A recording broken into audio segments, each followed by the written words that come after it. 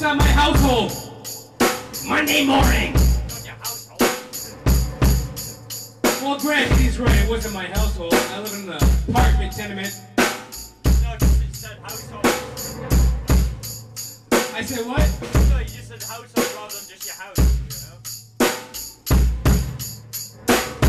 A choice of words, and he's right. But I say household because it has a bit of a punch. I hope you guys hear it, a bit of a punch. Household. There was a shooting outside of my household. Monday morning. And what a beautiful shooting it was, ladies and gentlemen. It had dimension like a symphony. Not to be compared with the shootings of earlier this calendar year. No, this one was a symphony. Pop, pop. Pop, pop, pop. Triumphant. Like the trident of Zeus. Triumphant. And after what? Seemed like hours, but it was actually just 1 hour. The police arrived, ladies and gentlemen, after 1 hour. After pop, pop, pop, like a Michael Bublé symphony of sound, of shot, of gunfire. People ran for the fucking hills, children screaming after their mosque. Pop, pop, pop. An hour and a half later, the cops show up. And we sat outside, ladies and gentlemen. And we sat outside next to those police chop shops. And we drank beer. And we cracked. Dude, we listened to Woodstock, Jimi Hendrix, National Anthem. Which was fitting, you see. Because somehow, the sweet, smooth, psychedelic sounds of the 60s has been morphed and mistook. And somehow it's been regurgitated into the ball sack of our times, ladies and gentlemen, and funked out into the precious place of Americana on my front lawn. Pop, pop, pop, pop. That's the popcorn. Get a bag of popcorn. We're going pop, pop, pop. It's a sight to be seen.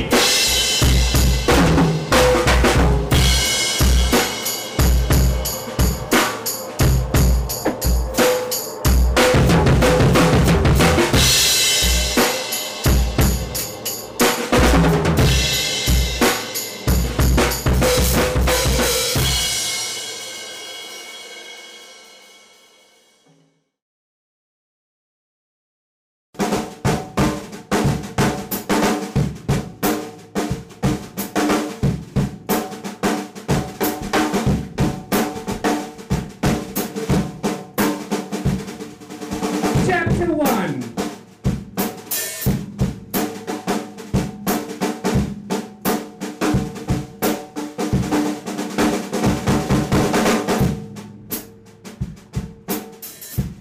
Do you kind of just like not like yourself?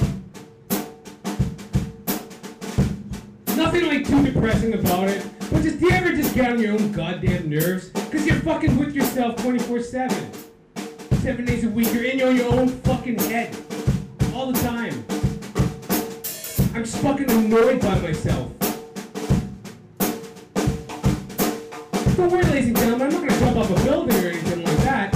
Nothing that drastic. I just get fucking annoyed with like my own fucking problems all the time. And sometimes it feels like I'm living with like a fucking house guest, you know? There's like a different part of me that's always like when I'm fucked up and drunk and high. It's like a different person that's just like in my life, in my head. Like it's almost like I don't even recognize it sometimes, you know? You wake up and like, who the fuck is this in my fucking head? Doing stupid shit, causing me to act like a fucking moron. Who is that? Why is he always in there? Fucking shut up when things are going right. Who is that? And I don't know what to do with him, because I love him. You know, I mean, it's me. It's ultimately me.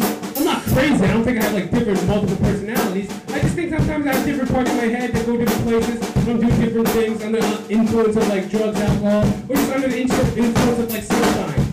Or just like a happy fucking spring day. I could just be as equally like in tune. It's not like I need that, but it's still there, it's prevalent, because I do indulge in those things.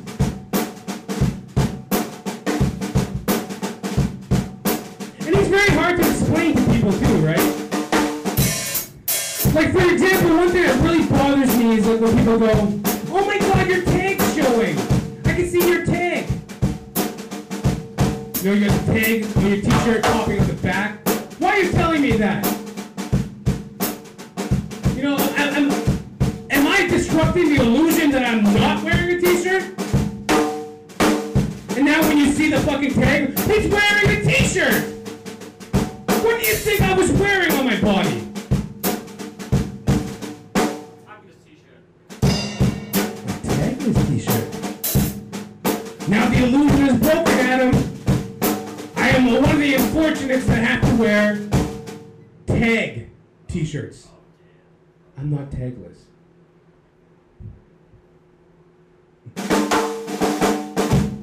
And I know that sounds trivial.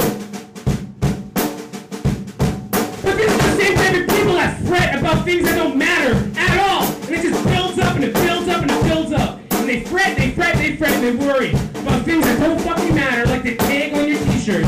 Disrupting the illusion that you're not wearing a t-shirt when everybody knows you're wearing a fucking t-shirt.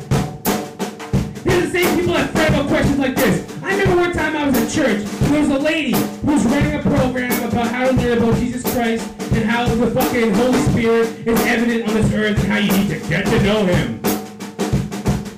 And she was in the middle of one of her little spiels about God and all that fucking horse shit. Then she breaks out crying. What's wrong, Kathy? It's just that my son Jeffrey is mentally retarded. And I don't know if he's accepted Jesus Christ into his life. So then, you know, when he dies, he's gonna go to hell. You fucking nitwit. If there is a God, surely He will allow little Jeffrey a pass into the golden beyond. Or maybe the parable is true. It's heaven. And there will be no retards. I'm sure he's just as good at making. Oh, Jeffrey.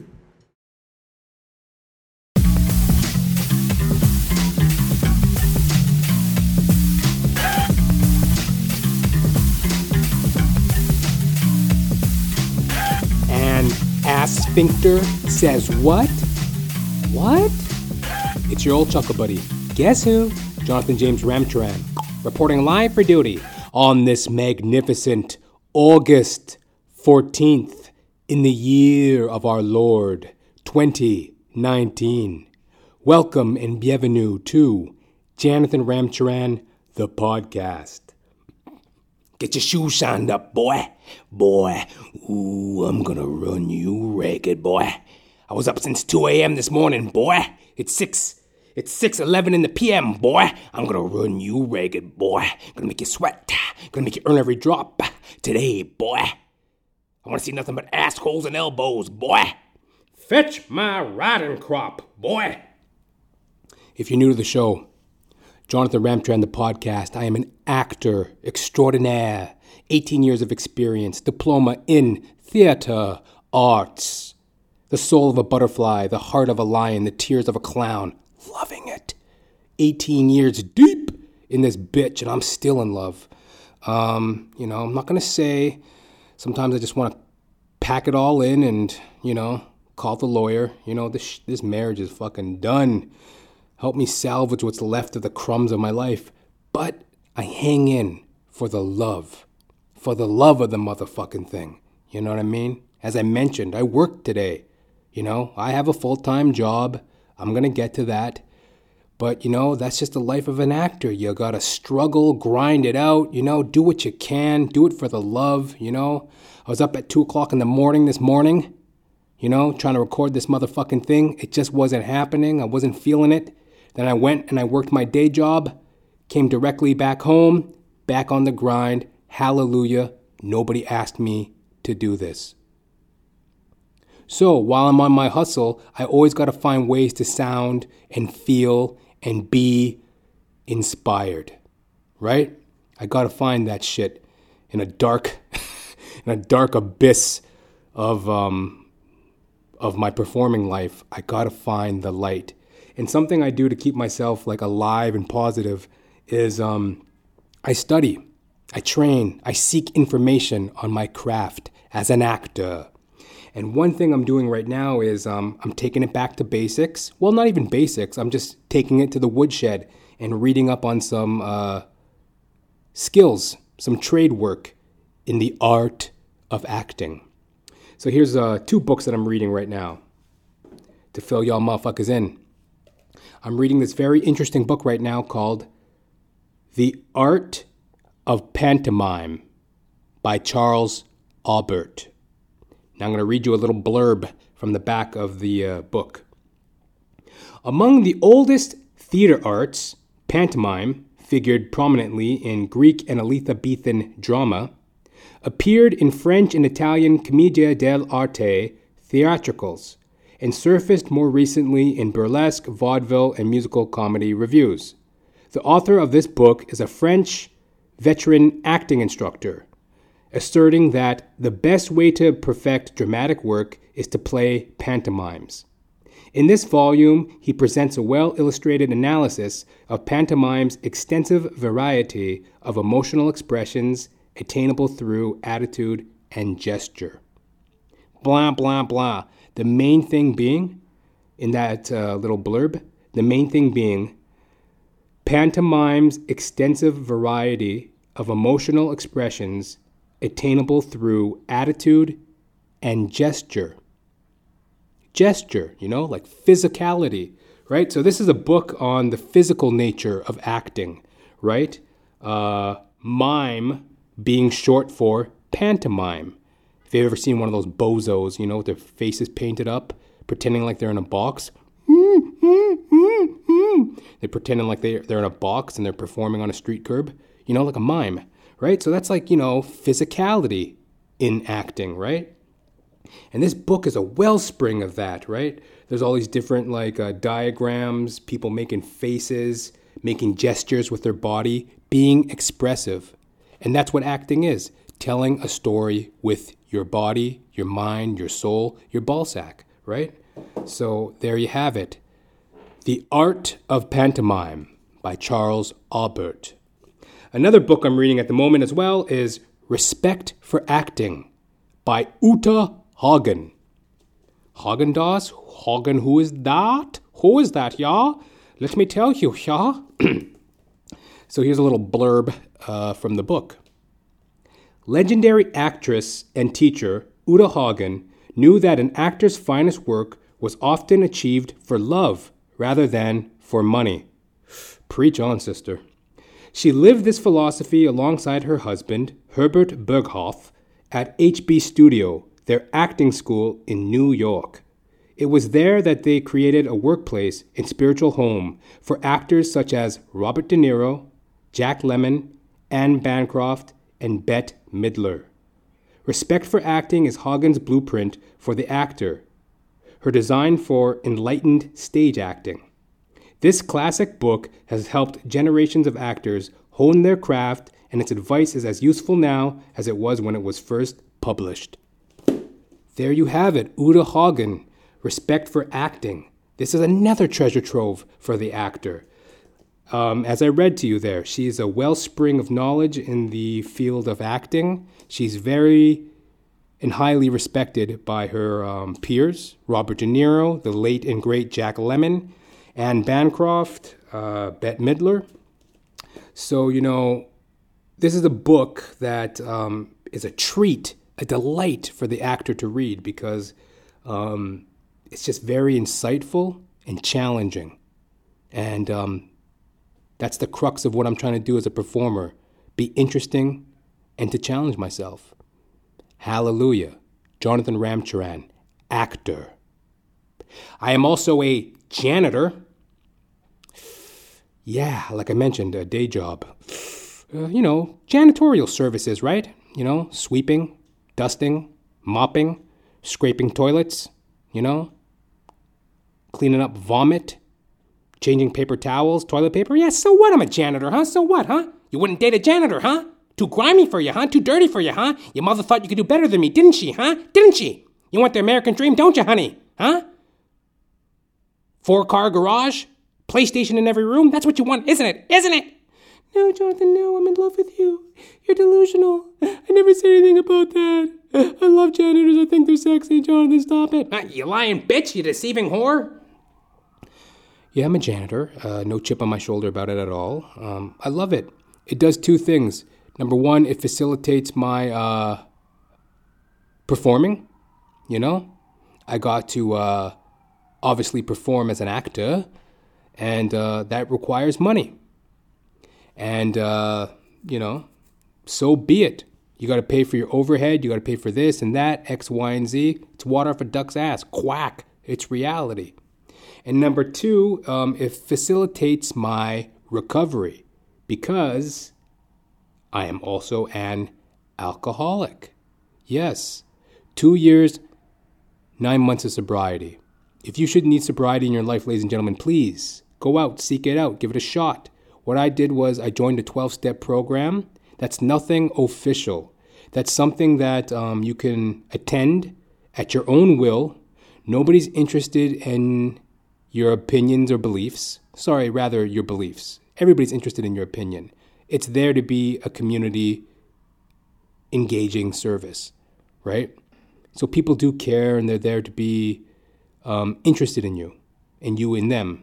And together you're a part of a community that's working to better themselves in sobriety, practicing steps of sobriety. And day by day, those days add up, and then boom, one day you'll find yourself in a new place in your life. Sober, happy, fully realized, a chance to reconnect with who you really are. I try to emphasize that all the time because as an alcoholic, as a person who's had substance problems, smoking marijuana, dabbling in other shit, nothing too serious, but mainly on my side, it's been alcohol and marijuana, tobacco, and but basically a person like myself and anybody struggling with substance issues, there's obviously a lot of pain, a lot of regret, a lot of guilt, turmoil. And I'm trying to tell you, it doesn't have to be that way. Well, it's going to be a little bit like that. You're going to be embarrassed. You're going to have to take responsibility for some of the dumb, stupidity things you did when you were just out there. When you're out there drunk and high, you're going to have to take responsibility. But, it's also a new kick at the cat. A new opportunity for you to, like I said, find the fully realized version of yourself. Right? Hallelujah. And that's what I mean by my janitorial hustle. My janitorial hustle facilitates my recovery because idle hands are the devil's playground. So when you're sitting around twiddling your thumbs, twiddly-dee, that's when the anxiety, the restlessness, the grass looks greener on the other side syndrome kicks in, right? There's a baby screaming. I don't know if you can hear that. But, next door neighbor. But that's when all the, I got ants in my pants and I need to dance. So come find mama, come give me a chance. That's when all that ants in my pants and I need to dance kind of shit goes down, right? You get fidgety and, bugs are crawling on you and you start getting ideas and shit, right?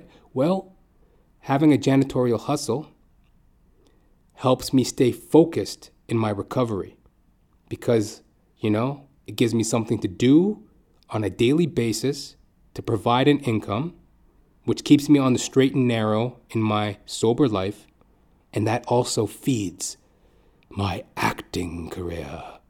So there you have it. alcoholic. And last of all, I am a stand-up comedian extraordinaire. Yes, I'm on the precipice of a very interesting step in my career as a stand-up comedian. I'm 10 years in the game. I have worked professionally. I have fucked up a lot and have been on the outskirts as well. Arguably at the moment. And that's just the trajectory of my comedy career. One thing I can say is that I do a great job up there. I have fun up there. I fuck up there. But it's a place that I feel I belong, and I have the interest to continue on trying to be a comedian. That's all I can do is try. And I'm on the precipice of a very interesting moment in my career. I no longer will be doing open mics. I will no longer be doing I will no longer... See, look, they're going to miss me already. What? That stuttering idiot? He's not coming back? For the foreseeable future, I will not be doing open mics. You know? This is not coming from a place of entitlement. It's coming from a place of experience. As I said, 10 years in the game. I have worked periodically as a professional comedian. I've done a lot of different types of independent gigs. I've hosted and produced shows of my own, Our Righteous Mike. Some of y'all listeners to Jonathan Ramcharan, the podcast, are aware of that. I produced a show of my own, Our Righteous Mike, in downtown Toronto. That at the moment is on hiatus. I really don't know what's going on there. I haven't really fully decided the next step in that direction. But for the moment, how I'm feeling is open mics in general, no longer. Now, what is an open mic? An open mic, for all y'all that don't know, it's basically, in the comedy world, it's an open stage for a comedian to go on and try new material. Low pressure, bar room gig, hit and miss. It's vastly a shit show. It's wildly a pain in the ass. Like, it's usually some dingy bar, no audience members, a bunch of disgruntled comedians. It's usually a shit show. But what it is a gym, a training ground for jokes, a place to go try out your material. Now, I've been fucking slanging that shit for years now. And I'm at the point right now where nothing changes if nothing changes. I need to take that risk and say, hey, you know what? I've done this, been there, done that, kind of need to move on. Kind of need to be in a different direction. It's not about entitlement. It's about experience. In my heart of heart, I just don't want to do those type of gigs anymore. And to be honest with you, that's widely what I am being shown at the moment. That's widely what I'm being showed at. I got tripped up on that word there. That's basically what I'm being shown right now is these open mics. There's just too many too hungry. Nobody's really trying to work together. It's kind of cliquey. It's this, that, and the other. Blah, blah, blah. Who fucking cares? I don't give a you blood clot. You boomba clot. Don't give a blood clot, boomba clot fuck. Right? I don't got time to sit around and question this shit. In my heart of heart, I'm just sick of doing them, and something needs to change. So, I'm taking that risk. I'm jumping out of the nest. And I'm going to be, holding myself accountable. That's why I'm mentioning it here. Got to hold myself accountable, meaning I got to continue with the writing. I got to continue with the, trying to produce my own shows like Our Righteous Mike. But at the moment, I just cannot be doing open mics anymore. Just in my heart of heart, I know it's just time to take a break. For the foreseeable future, right? This isn't goodbye. It's see you later. You know what I mean? Smell you later. Because I would like to come back to open mics in the future. It's not like I'm saying I'm above open mics. Just at the moment, I desperately need a change. So I'm putting it out there. I'm trying different things. Happy hallelujah, new horizons. So there you have it. That sums me up at the moment. Jonathan Ramcharan, actor, alcoholic, janitor, stand-up comedian. So, welcome to the show. Yeah. Feeling pretty good, you know. It's been a bit of a weight off my shoulder there, you know, because sometimes you get in a little bit of a rut, you're getting a little too familiar with things, and you just need to shake it up, take that risk, jump out of the nest, you know. Be a fucking bird. Fly, pelican. You know? Jeffrey Epstein. Let's get this out of the way. Jeffrey Epstein. Well, he got himself out of the way. Jeffrey Epstein. This is being heralded as pretty big news in our day and age. There's a lot of different thoughts on the matter. Obviously, this is a very high-reaching story. Jeffrey Epstein, the financier from New York. Powerful, high-profile friends. Donald Trump, Bill Clinton, Prince Andrew of merry old England. High-reaching individual. Convicted sex offender. Government conspiracy. There's a lot of different thoughts on this matter. I have this very interesting article.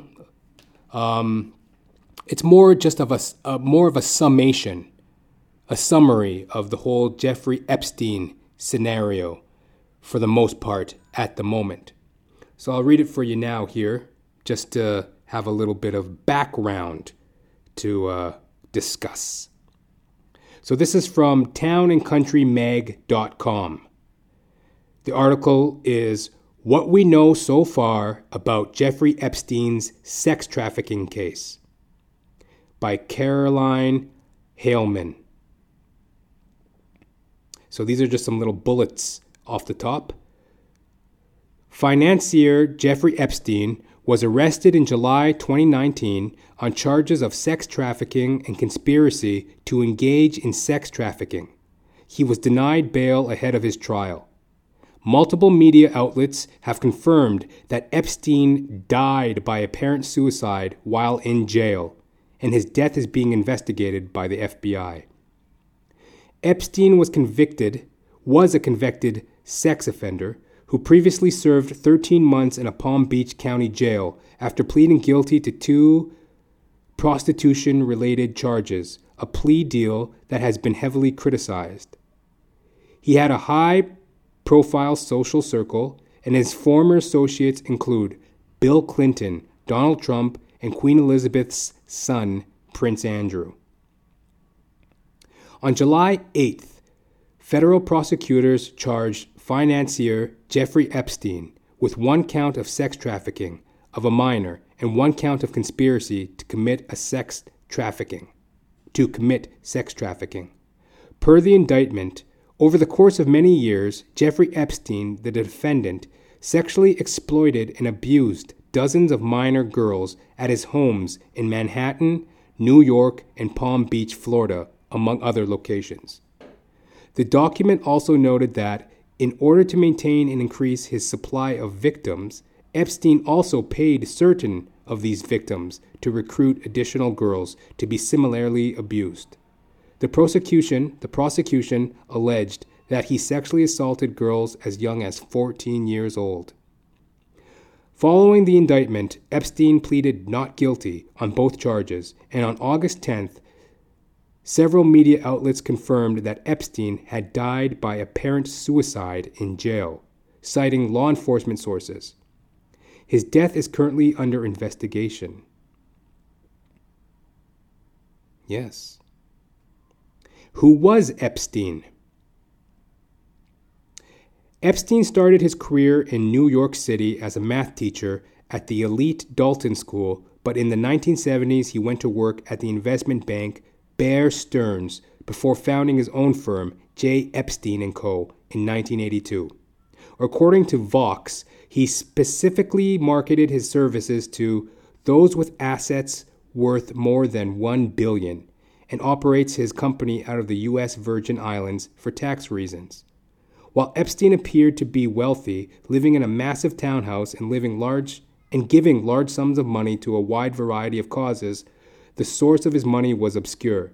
He has been widely called a billionaire, but Forbes disputes that claim, saying that he was more likely worth a fraction of that.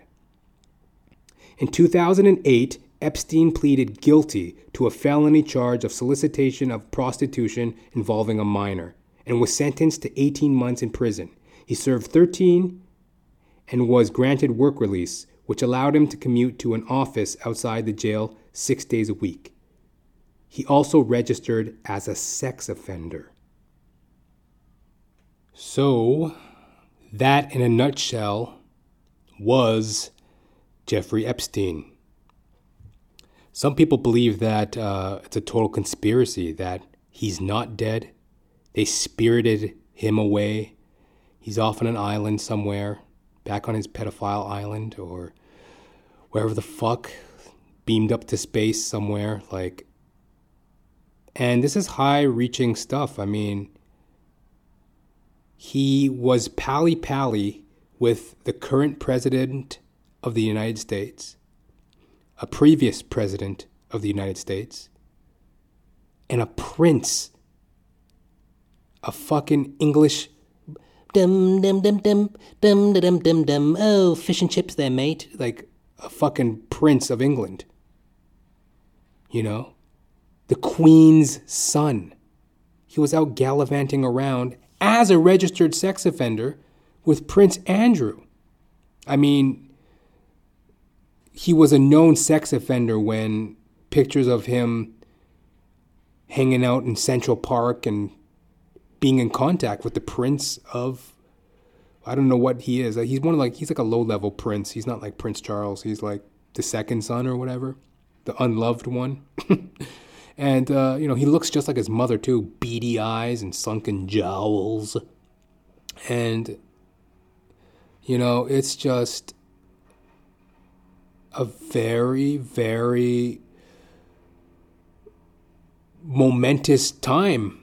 Momentous story. Maybe not momentous, but it's a very meaningful story. Meaningful? No, that's not even it either. Well, I guess it's meaningful. It's momentous. It's a very pivotal story in a lot of people's minds because, I mean, this is the type of shit that's like gonna be a historical fucking, reach back. This is like JFK level type of like conspiracy shit. People are like, what the fuck is going on here? I mean, there's so many things surrounding the whole Trump administration. That's a larger story that I don't really want to get into, but it's connected. You know what I mean? It's like obviously connected. And, he conveniently commits suicide on the eve of, not quite the eve. I guess the criminal trial was scheduled for June of next year. But all these documents that were going to be disclosed, where he has such incriminating evidence against him. If for him to take the witness stand and divulge some of the fucking cobwebs in his closet, some of the fucking stories that he can spin up on that witness stand, some people are saying it was a hit. Some people said that, there's the powers that be that wanted him dead. And for good reason. Who knows what the fuck he was going to say? Who knows what he was going to let loose? Get loose better than Mother Goose. Rock the mic day and night, Spilling his tales of pedophilia amongst the, wealthy and powerful. So, what the fuck? And, yeah. I don't know what quite to think of it,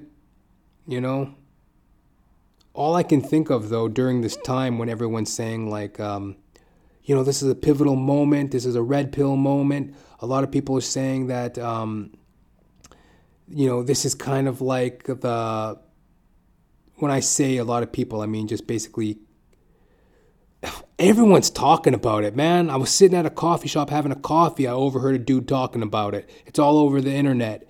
It's kind of big news. Maybe in North America. Maybe I shouldn't be sensationalizing this as large as it is. But a lot of people are talking about it. It has far-reaching implications.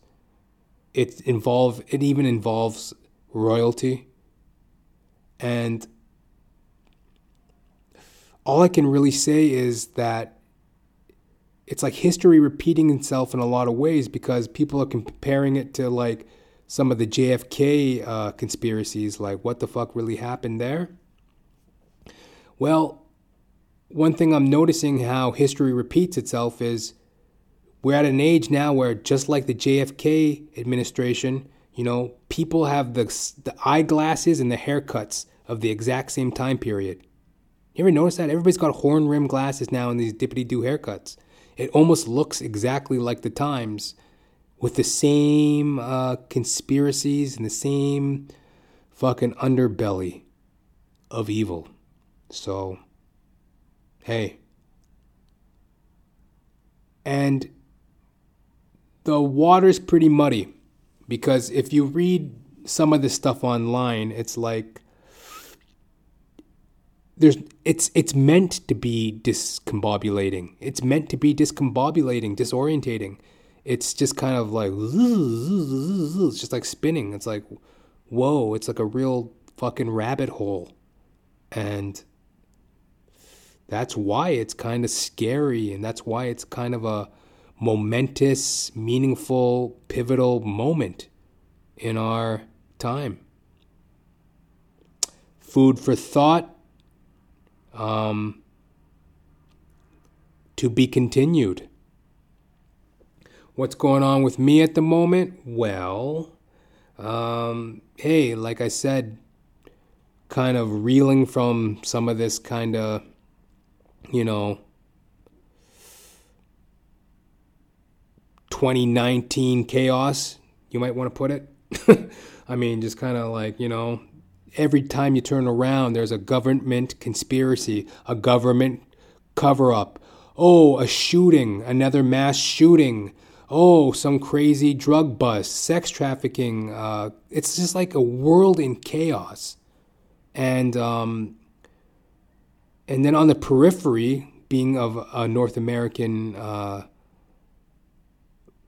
as a North American, on the periphery is all the pain and turmoil of these underdeveloped nations. Like, who knows what in the fuck is really going on in those places where they're really suffering, right? So, I don't know. But, like, in the midst of all this, I'm just trying to do what I do my stand-up, keep myself sober, work on the acting, scrub a toilet, shit like that, just keeping it real. And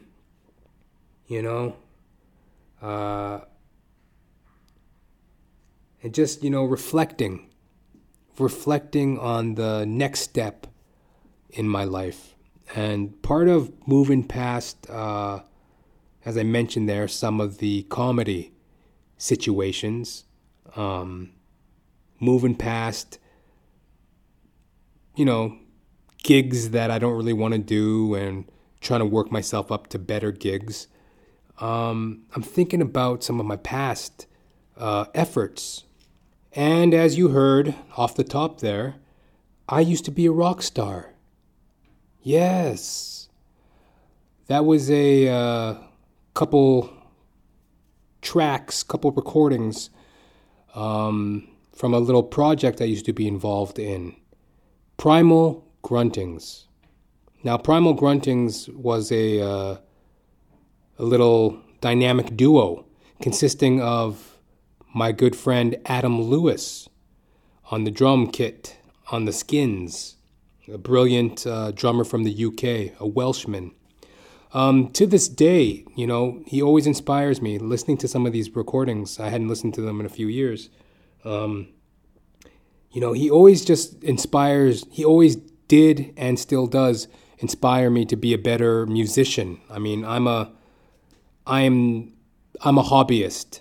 He's a musician. I'm a hobbyist, right? Like I play bass guitar as my hobby, but he's a real deal drummer, and it was just such a good experience doing those recordings with him. What we would do was we would just get together, have a few drinks, smoke a little wacky tobacco. I'm not white. I was smoking ganja, man. And, we just get trashed and then just jam and vibe out to these ideas that we had. We had the idea of making something sort of like in the vein of spoken word, dub, performance art. And we just kind of went all out, He would the whole idea was basically he does whatever the fuck he wants on the drums. I do whatever the fuck with the comedy and the microphone. And, it was a really, a real passion project that we worked on in 2013. We did it for about 8 months. We'd get together very consistently, like about 2 times a week, and we'd just rehearse, and we'd be, cracking beers, smoking weed, smoking cigarettes. And then we just record and just fly off the handle, right? And, it was a great experience. And during that time, too, I was also moonlighting as a comic, as usual. Like, I'm a comic. So, I was going out doing my stand-up, a lot of independent gigs. I was fairly new back in Toronto at that time, so I was really just trying to get involved in the scene. I was trying to do whatever I could with the acting. And it felt like a very creative time for me. And it's kind of like that movie, if you've ever seen the movie Crazy Heart, starring Jeff Bridges.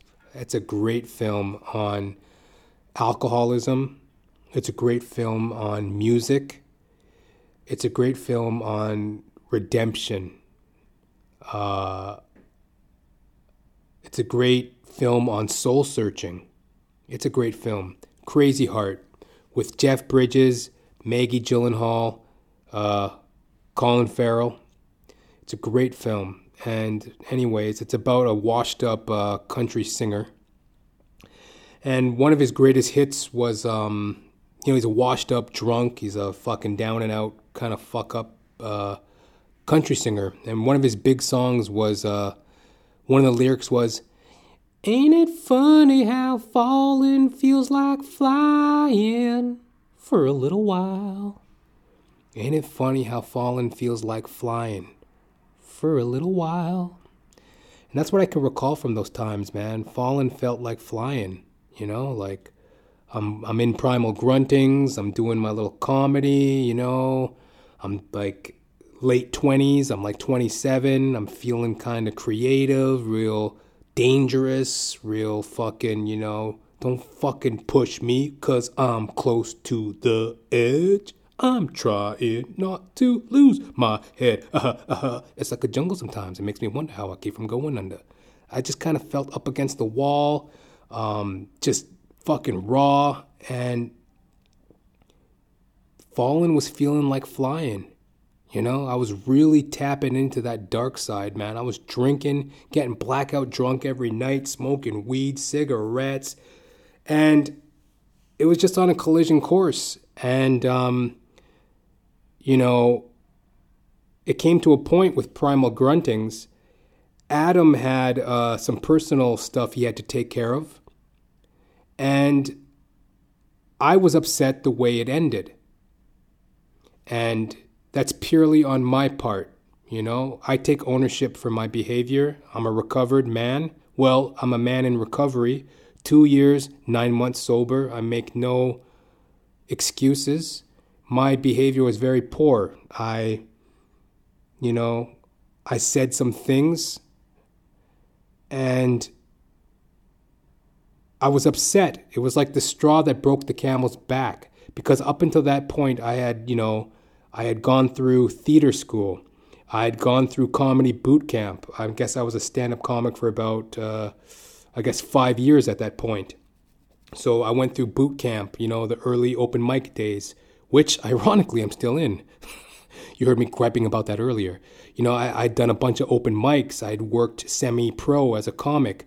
I had a diploma in theater arts. I had moved across the country, right? I had lived in Edmonton, Alberta. Now I'm in Toronto. I had really put my ass on the line for this performing career. And, I felt like independence, the independent route was my ticket. And, this primal grunting thing seemed very fresh and new, and it felt like it could work. And, taking it out live to the clubs, that's what I thought was the next step, something different, something to call attention. And when it ended the way it ended, I was upset because it was like the straw that broke the camel's back.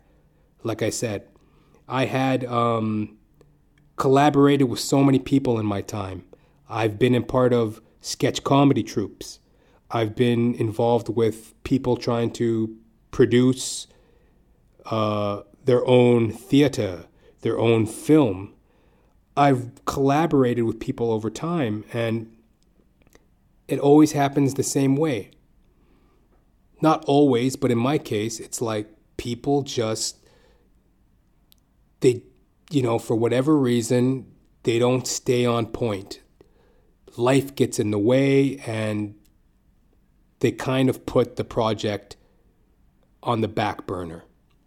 And, in my opinion, you should never put your art on the back burner. It should always be on the forefront. And, that's my own opinion. That's my own judgment. That's my own will. That's my own will and desire. And it was the straw that broke the camel's back when Adam had to go and do his own stuff. I didn't like the way it ended. And, we wound up having words, very passive-aggressively, actually, through text message. I texted him some bitchy shit when I was drunk or something. Fuck you, whatever, buddy, da-da-da. And, it was kind of like a decline of the friendship. And, I totally see how the Beatles broke up. Yeah, Primal Gruntings was exactly like the Beatles. We were on that level, yeah. But, I totally see how, these big bands break up, man. There's, stress, egos clashing, people want different things, blah, blah, blah, da-da-da, And in hindsight, what I really should have done was just take it as it was and just move past it, because, it was just a fun experience. And at the end of the day, you can't force a hand, right? It's yay or nay when it comes to people. They either want to do something or they don't. And that's just the way it is. And I was just on the descent in my alcoholism. I was on the descent in my self-pitying woe. And it all just kind of came to a head, I may not be a camel, but that was the straw that broke the camel's back, so to speak. And that's what it was. But, I could say today, 2 years, 9 months sober, I'm accountable. Hopefully, at one point, I'll reach out to Adam, make that amends, say sorry, I believe it's something that we could get past. And, I'm just grateful that I had that experience making those fun little recordings with him. And I learned so much from him. To this day now, he's still, going back and listening to some of these recordings for this podcast. Very inspiring drummer, man. He just is a really good, he's really good on the traps, man. That's all I can say. Oh, yeah. And I got to give a shout out to my boy, Nathan Evergreen. Yes, he's an artist hailing out of Vancouver, Canada. And he's the genius behind the artwork for Primal Gruntings. You can see that on my website, jonathan-ramcharan.com/JR the podcast. There's going to be some artwork there for Primal Gruntings. Also on my YouTube channel, Jonathan Ramcharan the podcast on YouTube, something along those lines. Check it out. Nathan Evergreen. He works in graphite pencil crayons, Japanese sushi pencils and stuff, He's a real kind of funky artist, and he really definitely added to the project, popping it out with some of his cool artwork, so very grateful for that as well. So, that was Primal Gruntings. Stay tuned for many cuts from them as the podcast winds on. I'm putting them out in celebration of, this new chapter in my life because, to be honest, I'm afraid. Whenever you make a big change, it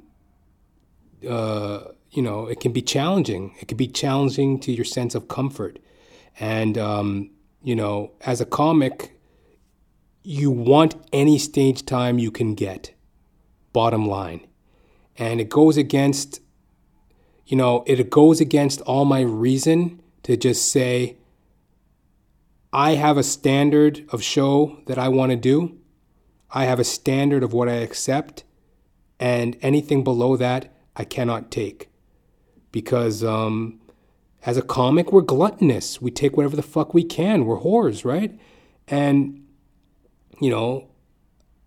I feel that fear. I feel that fear of, what if this is the wrong decision? What if I have to take this? I have to take that. But in my gut, I know that I've moved on. It's not even about the entitlement of, I shouldn't be here, I should be there, or the arrogance, or the laziness, or the X, Y, and Z. It's purely about my gut. And my gut tells me, Jonathan, you're done. You're done doing these type of gigs.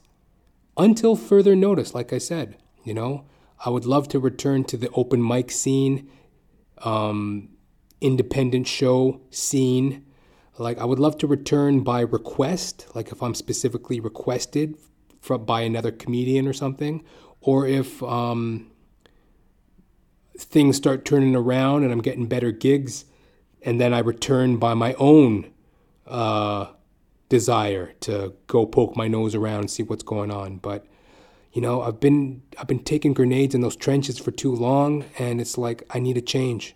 I need to step it up a notch. I need to challenge myself. And part of putting out these recordings is the celebration of something new, right? And I feel in a way these recordings are kind of tied to that, to this phase of, even though it's been a while, they're kind of tied to this mindset in a way. They're kind of tied to the desperation. Yeah. Because while there's a lot of rawness and realness in the recordings, and hey, let's face it, just a lot of, bullshit, there's a lot tied in there that is, it's tied into the world of desperation. There was such a desperation in me, and today I'm more confident, in my mind. In my heart, I'm always that desperate stage ham. But in my mind and in my execution, I gotta be cool as a fucking cucumber. And that's what I'm gunning for. But on a personal note, feeling very accomplished. Yeah.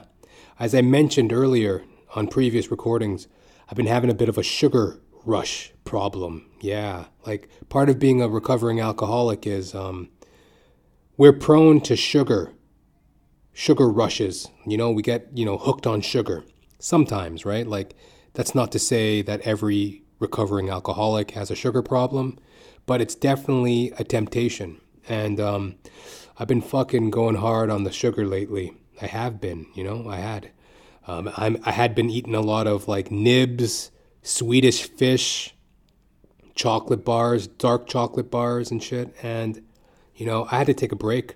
I had to step it back a notch because generally speaking, I eat well, I exercise, and some of the stress of figuring out the next move, comedy-wise, I think has been weighing on me. Like, as I mentioned, just kind of figuring out the next step because I was cutting out the open mics, wanting to know what I was going to do with my own show, Our Righteous Mic, like the comedy shows that I produce. So I had been having a lot of thoughts and a lot of, you could call it stress, in regards to my comedy lately.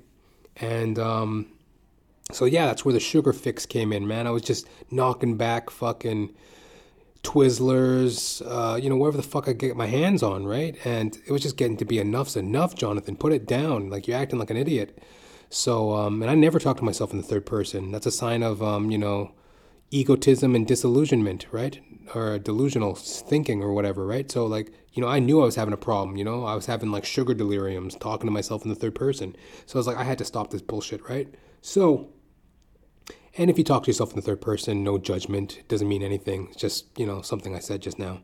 But there it is. And I was getting kind of stupid about it. So lately I've been feeling very good because, I'm eating healthy. I got celery stalk in the fridge. I was making frittatas. If you don't know what a frittata is, that's, you whip up a couple eggs, throw in some Parmesan cheese, different vegetables, whatever the fuck you want to put in it. Pretty healthy, right? So I was eating frittatas, celery stalk, spinach salad, olives, so like, getting back to basics. So I'm very proud about that. Exercising, well, I got to get new exercises, I figure, because, I'm getting kind of bored. I'm doing the same kind of exercises, blah, blah, blah. So I need to step it up a notch. I'm going to figure that out all in good time. I've been playing bass a lot, which is a good thing. As I mentioned there, listening to some of the recordings, Primal Gruntings, Adam Lewis on the drums, always an inspiration. So, I've just been plugging away at that. That's my hobby, and just kind of keeping on with that, feeling pretty proud, Things are looking pretty good, feeling pretty good. And before I get out of here, I just want to mention to you something real cute. Raccoons. Well, that's in the eye of the beholder. They're an anomaly, Raccoons. Are they cute? No, they're cute. Are they dangerous? No, they're dangerous. No, they're not dangerous. What? Do they bite? Don't they bite? They're crazy little fucking things, right? And, I was walking down the street the other day, and, I'm just kind of minding my own business, and I look up in a tree, and there's a raccoon just staring at me, right? And I let out a scream, right? I was like, ah! Like, it fucking startled me, right? Like, and then he kind of like, just kind of gave me this kind of like, he looked kind of sad, like depressed. I think it's because everyone calls them coons. They got like that black syndrome thing going on, right? Like, leave the little coon alone, right? Like, I think we related on that level or something. I don't know. He was staring deep into my eyes. And they have such emotion in their eyes, man. Have you ever looked in the eye of a raccoon? They feel so much, man. And they're very cute little creatures, too. Pretty smart. One time I was on a roof. It's neither here nor there. I was up on a roof. And I saw a family of raccoons. Coons, as they call them, right? And by the way, a coon's age is not racial. It's referring to, like, the lifespan of a coon. A raccoon, apparently. I was at church one time, and this old geezer got to babbling, right? And he goes, I haven't done that in a coon's age. And his wife pipes up, coon's age referring to a raccoon, of course. The PC police, and thank God, though, because I would have killed him, right? I would have just punched him right in his old face. But, you know how it is.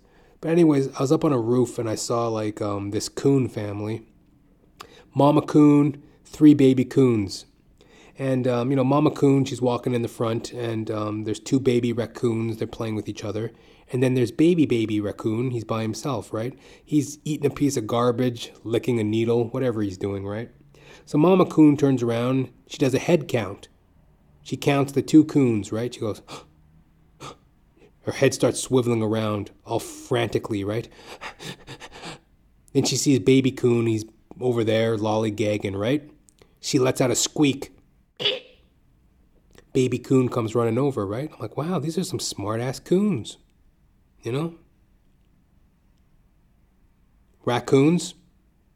It's your old chuckle buddy. Guess who? Jonathan James Ramcharan, reporting live for duty on this magnificent August 14th in the year of our Lord, 2019. Primal Gruntings was a very fun, inspiring minute in my life. Going forward, gonna keep on with the same drive, with the same passion. Learned a lot from my co-creator there, Adam Lewis. Thankful for the artwork by my buddy, Nathan Evergreen. And if you want any more information on that, if you have any comments, queries, or concerns on that, hit me up, jr.thepodcast@gmail.com. Till next time, ladies and gentlemen, you live it, you love it, you realize it. Aight? Peace.